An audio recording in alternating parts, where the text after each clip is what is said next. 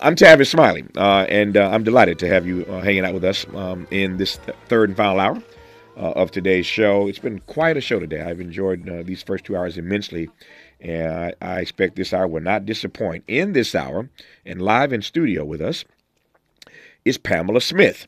And she's all about challenging educational norms and fighting back for black representation, which explains why she is a fierce advocate for, wait for it, homeschooling black children. So, should you homeschool or consider homeschooling your black child? We will talk about that and more in this hour, now that Pamela Smith joins me live in studio. Pamela Smith, good to see you. How are you today? I am good, Tavis. Thank you for having me. It's my great honor to have you on. I'm glad to have you in studio. I was asking you, I know you don't live in L.A., so I was asking what you're doing in L.A., what brings you here. You told me that. You're working on a book. We'll talk about that maybe later in this conversation. But I asked you where you live, and you told me you live in Montana. How many Negroes are in Montana, Pamela Smith? I think it's about 5 of us. That's my, yeah. It's about 5. I've only been to Montana once. There is some college in Bozeman, Montana. Yes. And I remember speaking there some years ago. But it was beautiful. I mean, I loved Montana. Is a beautiful, beautiful place. Again, I've only been there once, but I loved it. But how did you get to Montana? We were actually looking for snow. Like we flew into. Hold up. Black people looking for snow. Yes. Okay, go ahead. Yeah, one year we wanted our children to see snow. We flew into Denver and there was no snow. So we looked on the map. The only place that had snow was in Essex, Montana. Mm-hmm. And so we drove 17 hours chasing snow. We found snow and then we just fell in love with the state. That's a lot of love for your babies. Yeah. To drive 17 hours to show them snow. Snow, yeah. Wow. Because I was born and raised in the South Georgia. Mm-hmm. We don't see snow. Our kids, we wanted them to see it. So, yeah. What is it like? We'll get to homeschooling in a second. But what is it like living in a state? I was talking to somebody yesterday in Iowa. I've been to Iowa a number of times. There are a few more black folk in Iowa than there are in Montana. But what's it like living in a place where there is such a dearth and paucity of black life and black culture? It is challenging because your children are not seeing themselves in the communities. So we are challenged with taking our kids traveling, but being a homeschooling family, it allows us to travel so our children can see that diversity. Yeah. But what is there is a huge, as you know, indigenous population there. So we have immersed ourselves in the learning about the different tribes in Montana. Yep.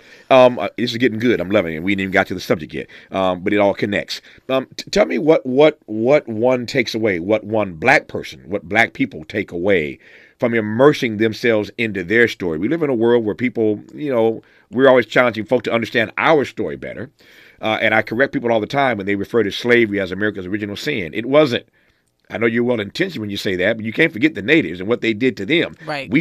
Slavery was not America's original sin. So I always correct people when they say that, again, although they're well-intentioned. But what is it like when one is surrounded by, because most of us are not, you're living a very unique experience, and I want to probe it right quick here. Okay. What is it like when you find yourself, to your point, being immersed in a community of natives, not white folk, not black folk, but natives?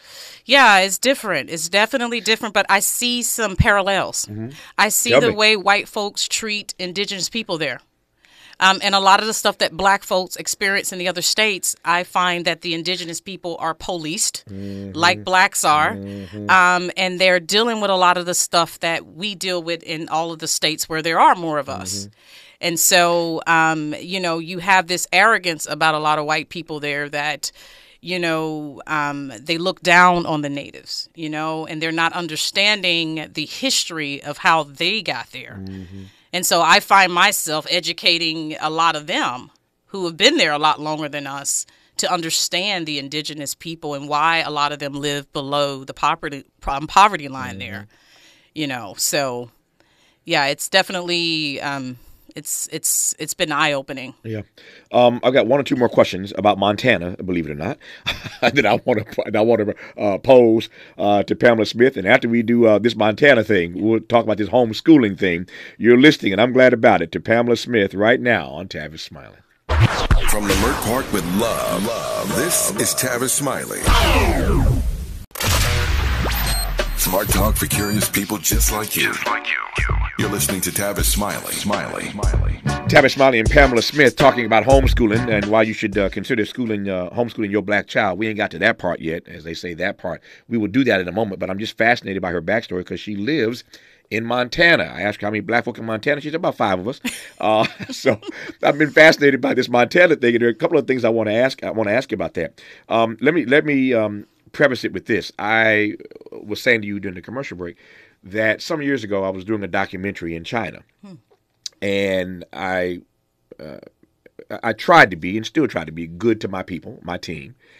And so I did some inquiry, and I was able to, for a very, very, very, very minimal cost, I was able to invite my entire company to go to China with me. Now, I was working doing a documentary, but I arranged for them to have tours of the country. I arranged all this stuff for my team. I always did nice stuff for my team. One night I took them to Vegas, flew my whole company to Vegas one night for a Prince concert, hung out with Prince all night in Vegas. I tried to be nice to my people.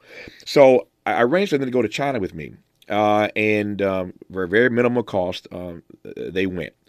And we were there for like 10 days, I think, and they saw all of China, just had an amazing time. And I will never forget for as long as I live, the stares everywhere we went. Because when you see 35 Negroes walking down the streets of Beijing or 35 Negroes walking down the streets of Shanghai, when I say it stopped traffic, I mean literally. Wow. There were accidents. It stopped traffic. There's a lot of traffic in Beijing. In China's a lot of billions of people, right? But we literally walked on the sidewalk, Pamela, and traffic would stop. Wow. Seeing these black people walking down the sidewalk. And my team got a taste of what it feels like to be a celebrity, because everywhere they went in China, they were celebrities. Wow. Everybody wanted photos. Everybody wanted to meet them. Everybody wanted to touch their hair, because obviously, China, a very homogenous society. They'd never seen black people, certainly in mass, walking down these streets. And we were there for like 10 days, as I said. So it was an amazing time for my team, and I think an amazing time for all these, everywhere we went, restaurants. And we couldn't go anywhere where they didn't feel like they were celebrities. Wow. Because everybody was stopping them wanting to take pictures. You see where I'm going with this, right? Yeah. Is that how it feels to live in Montana? Not that much, okay. But nobody's asking for autographs, right. But people are definitely staring. Right. Like, you go into Walmart, it's to a point now that I have to do like Walmart pickup. Right. Because people sometimes stop and just look at you in the aisles of Walmart. And it's mostly their children, which tells me that the kids just They've never seen it. They've never seen it. And it concerns me. And this is 2024. 2024. And little kids will stop and look up at you as if they saw a ghost. Yeah. Yeah, it's how do you navigate those moments? You and your family. Yeah, it's hard, and it's tough, especially when my daughter went to dance class, and a little girl was asking if the brown would come off of her hand. I try my very best to protect my children, but it's definitely challenging. Yeah. I'm getting more used to it. And now I just say, well, they've never seen a beautiful black queen before, Yeah.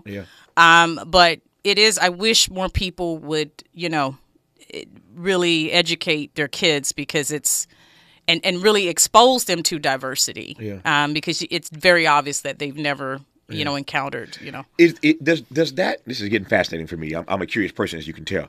Does that lead to your feeling a certain pressure to, as we say, represent? And I ask that question because I have never lived in Montana, but I've been in a variety of spaces and a variety of places in my career where I was the only black person allowed in. And there is this responsibility I felt in those moments, and still feel, to represent for our people. I recognize that when and where I enter, the whole race enters with me. And if I succeed in that space, there's a chance somebody else who looks like me may get a chance.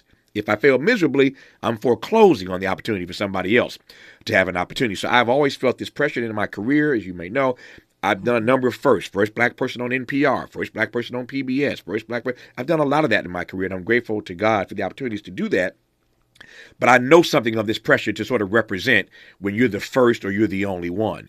So when people look at you and they've never seen a family that looks like yours.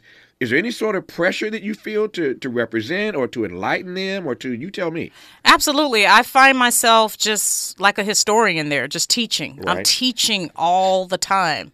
You know, my neighbors, every conversation ends up in me educating them. Because, you know, with my kids, if they go to any type of sport, we connect with any of the parents.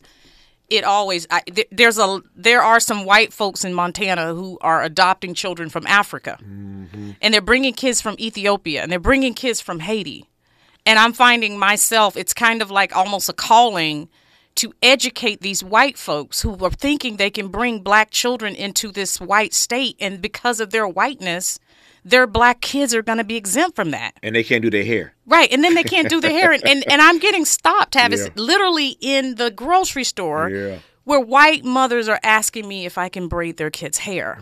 Part of me feels like I want to run, and then part of me says, perhaps you're called to educate here and to represent here. Yeah. I'm glad you went there because my next question was going to be, and I'll still pose it. I'm sure there are a bunch of Negroes listening right now, a bunch of black folk tuned in right now who are asking Pamela Smith, why stay in that setting? Why stay in Montana? I feel like we were called there. Honestly, we feel drawn there. We own 46 acres overlooking the largest freshwater lake west of the Mississippi. Whoa. Some black people own 46 acres of land in Montana. We do. Wow. Yes, overlooking the Mission Mountains, the Swan Mountains. Absolutely gorgeous property. I purchased the property because of what our ancestors were promised and didn't get. And so, 4 years ago, land prices were super low out there. And so we purchased that to start homesteading, and the peace and the tranquility there is just amazing. I'm glad you went there. I think this is my last question. I'm just fascinated, as you can tell by your living in Montana. You mentioned peace and tranquility, two beautiful words. And I was just reading some data the other day. This program is syndicated across the country, and we're expanding our syndication. So I was looking at some data the other day with my friend Rob, who manages our syndication. And it's fascinating for me that almost 90%, not quite, but in the high 80s, in the high 80th percentile, black folk in this country live in the top 10 cities. We are urban dwellers. No surprise there. Wow. We're everywhere. But most of us in the 80th percentile live in the top 10 cities in this country. We're talking L.A. and New York and Chicago and Philly and Atlanta and Dallas and Houston, all those places. We live in these top 10 cities, most of us. And so you want to talk to black people, you can find them in these spaces, right? But you're completely outside of that, being in Montana. But there is a value, I believe, I can only speak for Tavis, whenever I get a chance to go to Montana or to Idaho or other places like that, there's a peace and a calm and a tranquility that you can't find anywhere else in this country. Right. Not in these top 10 cities especially. And so I wonder whether or not, again, we just spent an hour on this program, again, connecting these dots here, talking about intergenerational trauma. We started the last hour on this program talking about this book called Madness, Race and Insanity in a Jim Crow Asylum, about the ways in which they have maltreated black folk in mental hospitals, institutions for years in this country. The story is told about this place called Crownsville State Hospital in Maryland. The second half of last hour, we talked to a brilliant doctor. You probably heard Dr. Mario Bouquet talking about how we navigate generational trauma, what's happening to our babies in real time, what they're being exposed to every day, what that means for their lives in the coming years. So all of that is part of our story, right? But being able to get away from that and going to a place like Montana where it is as pristine and as beautiful, as picturesque as you described it, I think there's value in that. That's a long way of saying or asking whether or not black folk might be benefited if some of us got out of the cities and went to places where there's a little more peace and a little more tranquility. I recognize, as you said earlier, that people are still going to see you for the anomaly that you are. But there's a balance there, I think, with peace and tranquility. But that's just me. You tell me. Yeah, I tell people all the time, because on social media, I get people say, what are you doing in Montana? You guys got to be careful. But honestly, from looking at the statistics and everything and looking at the what goes on in the inner cities, you don't really hear about stuff like that happening in a place like Montana because it's very few of us. Yeah, yeah. I feel like it's not enough of us to be a threat to them. That's just my analysis. But I really don't have issues with racism. I've been pulled over by cops. Yeah. They look shocked to see us, but I have not experienced the stuff that I experienced when we were living in South Georgia, Florida. Yeah. I've experienced more racism there than I've experienced in Montana. Can you? I assume you can, and it may very well be. I was saying earlier on this program that when you're on the float, you can't really see the parade. You got to get off the float to see what's going by, right? I suspect this may be true that when you leave Montana and you get exposed to this madness that's out here, then you appreciate even more so, I suspect, the peace and tranquility of getting back to Montana. But I assume you can actually feel that internally, that peace and tranquility of being in a place like that. Yes, it is. Absolutely peaceful. I mean, just the wide open spaces, just it's less populated. Montana is one of the least populated in the country. Mm-hmm. But definitely there are some trade-offs there, but we absolutely love the peace that we have. Yeah. Okay. I'm gonna let that go. But as you can tell, just curious and fascinated by what it's like to live as a black family in a place like Montana. I get it. Now, to the reason you really came to this program today, and that is to talk about homeschooling. But I love the backstory of people's lives, and so I hope you don't feel bad about me asking. Oh no, I want you to come visit us. Okay, I'll do that. I can use some peace and tranquility right about now. And once I get through Black History Month, I will need it. Yes. So and once I get past February, I may be knocking on your door in Montana for a couple of days. If y'all got a room somewhere, I'll come hang out for a couple of days. That said, we're talking about homeschooling, or want to talk about homeschooling, and you're a huge advocate for this. And this is not the first time I've had a conversation about homeschooling, but I'm having it now because every study, every survey, every bit of data that I'm reading suggests to me that black families more and more are considering homeschooling for a variety of reasons. But the numbers are incontrovertible that more black families are coming to the conclusion that homeschooling their babies is best for them. If not for subject matter and curriculum, there's the issue of safety and security and wanting to protect their children from all the madness that's out there. But there are a lot of reasons that people choose to homeschool their children. Tell me why you all chose to make that decision. We chose to homeschool almost 16 years ago. Mm-hmm. We were living in South Florida, and we did as a lot of black folks do when you start making money, right? You think you should be in the best neighborhoods, the white neighborhoods, the white schools. Our children were in a predominantly white private school, which was a Christian school. Mm-hmm. And we felt like, being in a Christian school, our kids would be protected, not understanding the anti-blackness in the school. Mm. And so with our oldest two daughters being in that school, we experienced so much racism and microaggressions that I made the decision way back then to start homeschooling. Because when you have a teacher say to your child, my daughter, for example, in third grade told her teacher that we were going on a vacation in Colorado. Mm-hmm. Her teacher said, "How is it that your family is able to go on a vacation? Is it because of your dad's job?" Mm-hmm. So black folks can't take a vacation unless they... So it was incidents like that. And then my oldest daughter I saw her character changing, where she wanted to straighten her hair to look like the white girls, and she no longer liked her curly hair. And so I knew that my children are not reflected in the curriculum. They were not reflected among the teaching staff, and they were not reflected among their peers. And I saw the damage that was being done. So I made the decision to start homeschooling, and thankfully my husband agreed to that. Mm-hmm. When you say damage, I know you meant that. That's a strong word, though, when you say your kids were being damaged by their private school. Right. They were being damaged because when you're teaching my children that when they're not seeing, when the curriculum is not culturally relevant, in my opinion, there's damage being done. When they're being taught that Christopher Columbus was an honorable guy, when they're being taught to look down on their ancestors when they're only being taught about Dr. King and Malcolm X is intentionally left off, to me, does damage to the black child. The black child needs to see themselves reflected. When they don't see themselves reflected, they lose interest in it, in what they're being taught. They're going to lose interest in school. And so, to me, in order to raise up strong leaders, we have to really look at how they're being educated.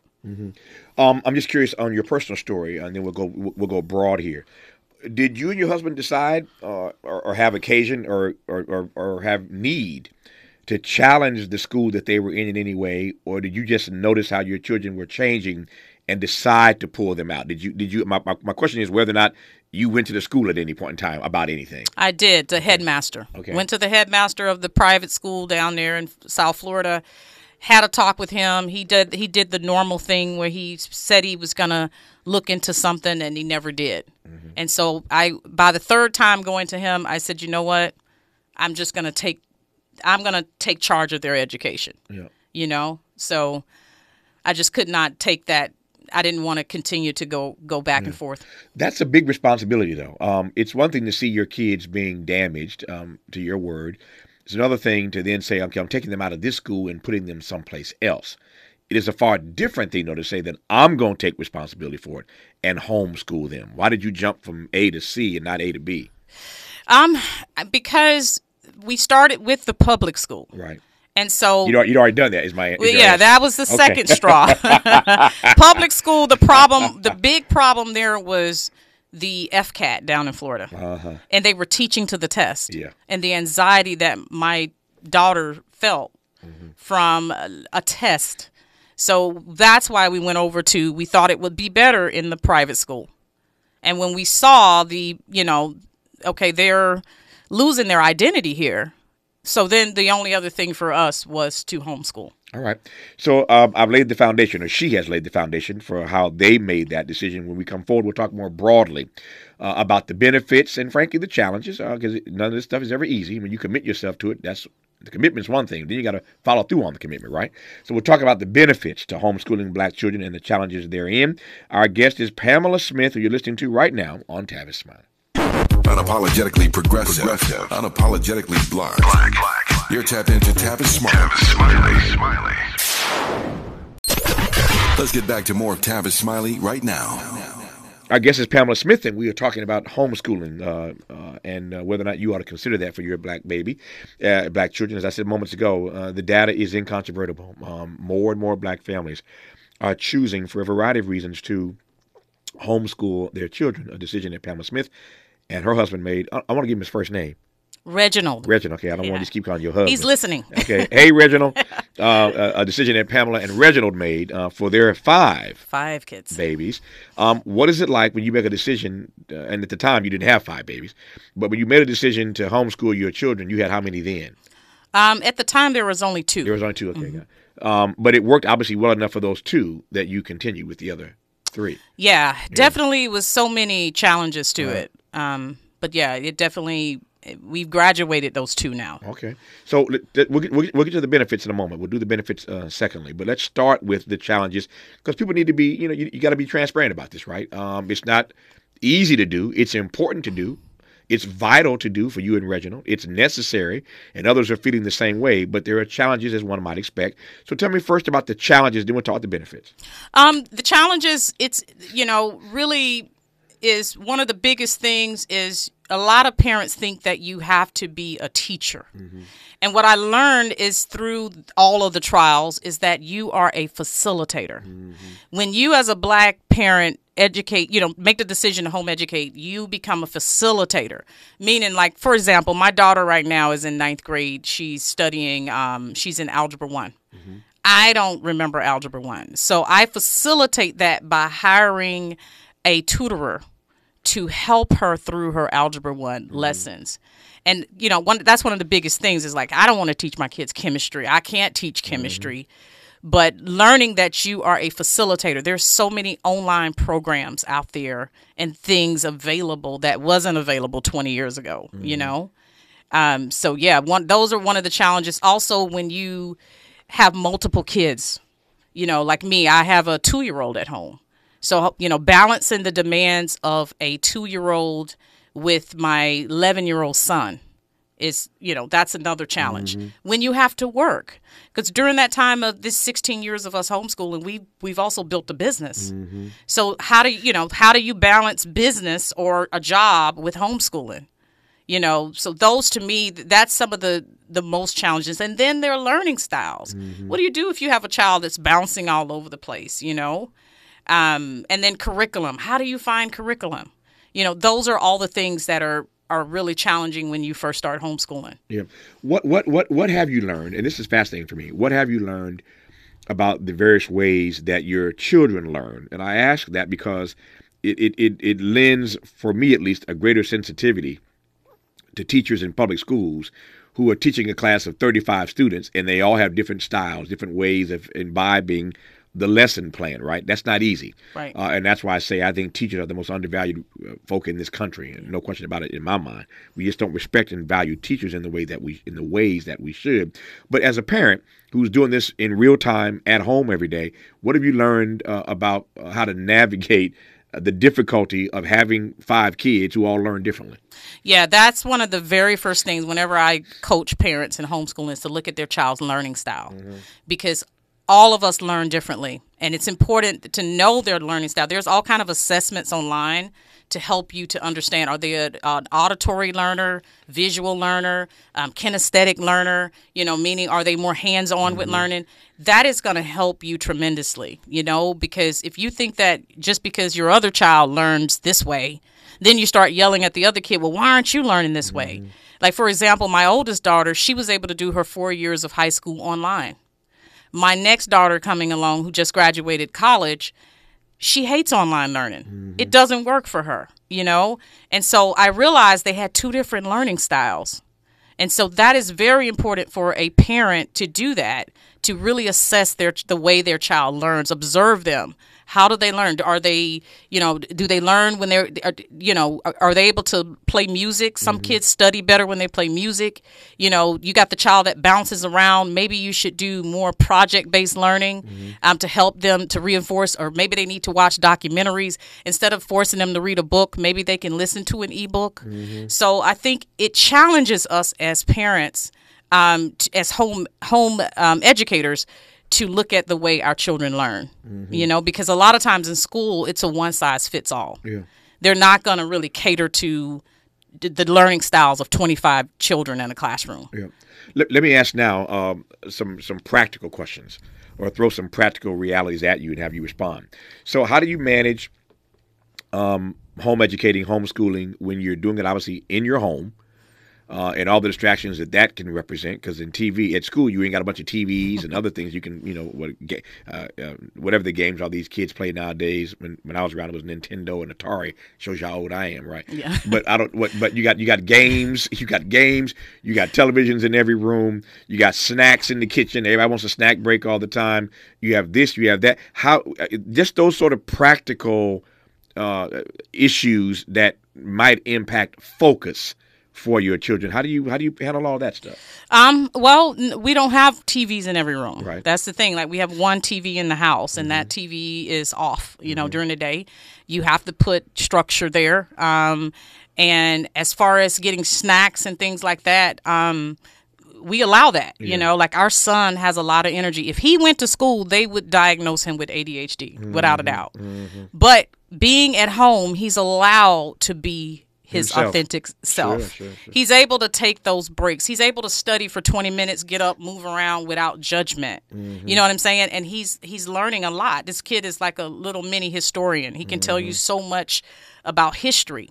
And I love that. I love the fact that he could run outside. We got 46 acres. When he's, needs to get that energy out, go run. Go take a 10-minute run and come back. So we don't restrict our children from, when they need to take breaks. Yeah. For some of your children, it's the only thing they know, so they can't compare it to public education. But have you ever had any pushback from your kids about not wanting to be homeschooled? Oh, yeah. Yeah. My oldest one is very social. Like, she was like, oh, this is the end of the world. Like, oh man, I'm missing friends and I'm missing all these people. So definitely we had pushback from the. And so how did she get her mind right, as we would say in the community? It's, as a home educator, it's important that you don't isolate your kids. That we involved her in the community. She was doing doing things because in most states, homeschool kids can still play sports.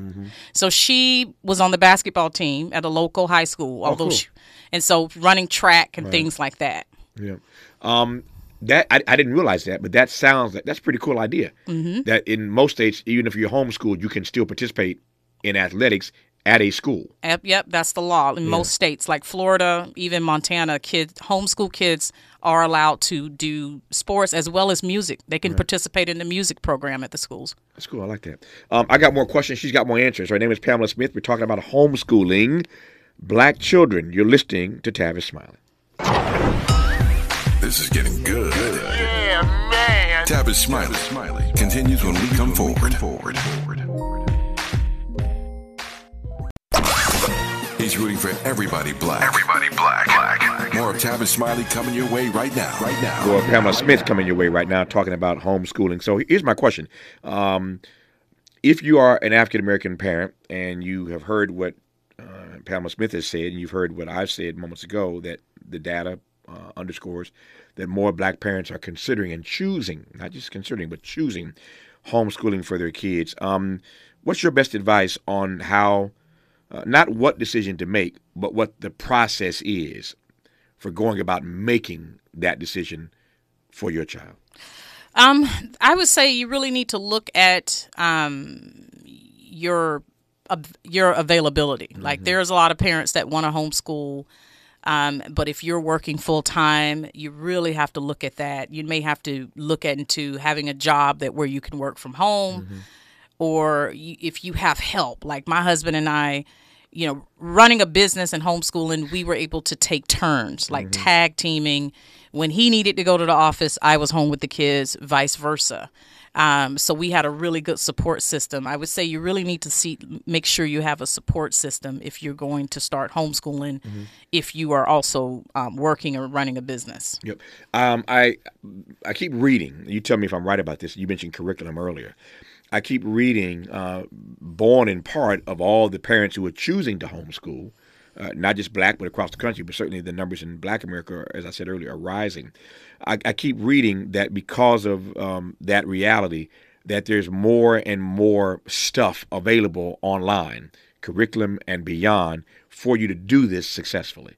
Because you got, I mean, even if you decide you want to homeschool your kid, then the first question is, okay, where do I go? Where do I get the resources? So my research suggests to me that the resources are becoming much more plentiful than they used to be. Yeah, definitely more than when I started. Yeah. There was a lot back when I started. The biggest curriculum was this conservative-based curriculum, and it was, one of the, I won't call the name of this curriculum, but one of the passages from their history book said that enslaved Africans realized that it was better to be free from sin than it was to be free from the shackles they were in. This is the damage that can be done through curriculum. And I knew early on we would not use that curriculum. So for me, it was really creating unit studies, using literature, you going to the library and really teaching them history from books, because there were not curriculum out there to teach accurate history to our children. Yeah. Who wrote that curriculum? Was that written by Ron DeSantis? That was a joke. Well, the school that wrote that curriculum is in Florida. Is in Florida, yeah. Somehow I'm not surprised. Somehow I am not surprised to hear that. And in the fine print, you may find DeSantis' name somewhere. But I digress on that. When we come forward in our remaining moments with Pamela Smith, we'll put the penultimate question to her, which is, what are the benefits to black parents who choose to homeschool their children? You're listening to Pamela Smith on Tavis Smiley. More of Tavis Smiley when we come forward. More honesty than you can handle. More empowerment than you can imagine. You're tuned in to Tavis Smiley. Tavis Smiley and Pamela Smith, as we wrap this conversation about black homeschooling. Many parents are choosing to homeschool their kids to shield them from racial discrimination and all these microaggressions that are often perpetrated in these white settings. It's also an option for parents with special needs, parents who have kids, rather, with special needs. So for a lot of reasons, a lot of black parents are choosing, as I said earlier, these days to homeschool their kids. And I want to close in these last 3 minutes by asking Pamela Smith to give me a nice, hearty list of the benefits that you have encountered or experienced homeschooling your babies. The number one thing for me is being able to see the gifts in my kids and cultivate those gifts. Being able to see, being able to cater their curriculum. In school, it's a one size fits all. Like with my son having a passion for airplanes, I can cater his curriculum towards that. Look for opportunities. We can travel. We do a lot of world schooling where our kids are learning outside of the classroom, which I think is some of the best learning. I can protect them. I don't have to worry about school shootings or violence or anything like that. And I don't have to worry about, racism that a lot of our black kids, like, for example, the student down in Houston right now who is being punished for having braids in his hair. Your children get to be their authentic selves. And you can also accelerate your kids. My daughter got her AA degree in high school. So when she graduated high school, she already had an AA degree. So, a lot of times in school, there's a lot of busy work. So she was able to take college credits and she got her AA degree for free as well. And so you can accelerate them and they can graduate a lot sooner. So, there's so many things you can really do with through homeschooling. Are you at all concerned about, this goes back to your older daughter, your eldest daughter, who you referenced earlier, are you at all concerned ultimately about their social interaction, about developing their interpersonal skills? The socialization thing is a myth. People say, well, kids, you need your kids in school so they can socialize. Well, when they go to school, the teacher tells them what? They tell them to hush. You're not here to talk. And socializing with only kids that are your child's age is not true socialization. For example, my 14-year-old just got her first job in Montana. She's interacting with people of all ages. So I find that my kids are better socialized than children that are in the school systems because they're learning from their parents, the grandparents, people in their community. So I've never had an issue with my children socializing. Yeah, those interpersonal skills are really important, obviously, for anything you want to do in life successfully. And I just find that this is a conversation about that's much broader than homeschooling. I just find that these kids today lack interpersonal skills, period, because they're always on their devices. Right. They're just not interacting with other people as much, and so their interpersonal skills just lack. Right. They're lacking, I should say, and that concerns me. But I hear your point. Well, I am glad that you made your way down from Montana to Los Angeles. And I'm glad that we had a chance to talk to you in this hour about homeschooling. I close the game by saying there must be something here because a lot of black parents are choosing to go in this direction. So all the best to you and Reginald and those babies. I was laughing because you said you have a 2-year-old. Yep. I ain't in your business, but it sounds like a pandemic baby to me. Yes, it was. I am not trying to get your business, but that sounds like a pandemic baby. Yes. Okay, I'm gonna leave that. I'm gonna leave that right where it is. Her name is Pamela Smith. I've enjoyed having you on this program, Pamela. Enjoy LA. Get back safely to Montana, and I'm gonna hold you to that. When I get past Black History Month and I need a break, yes, I may come to Montana. Yes, we'll be waiting on you. All right. Leave the light on for me, as they say. All right.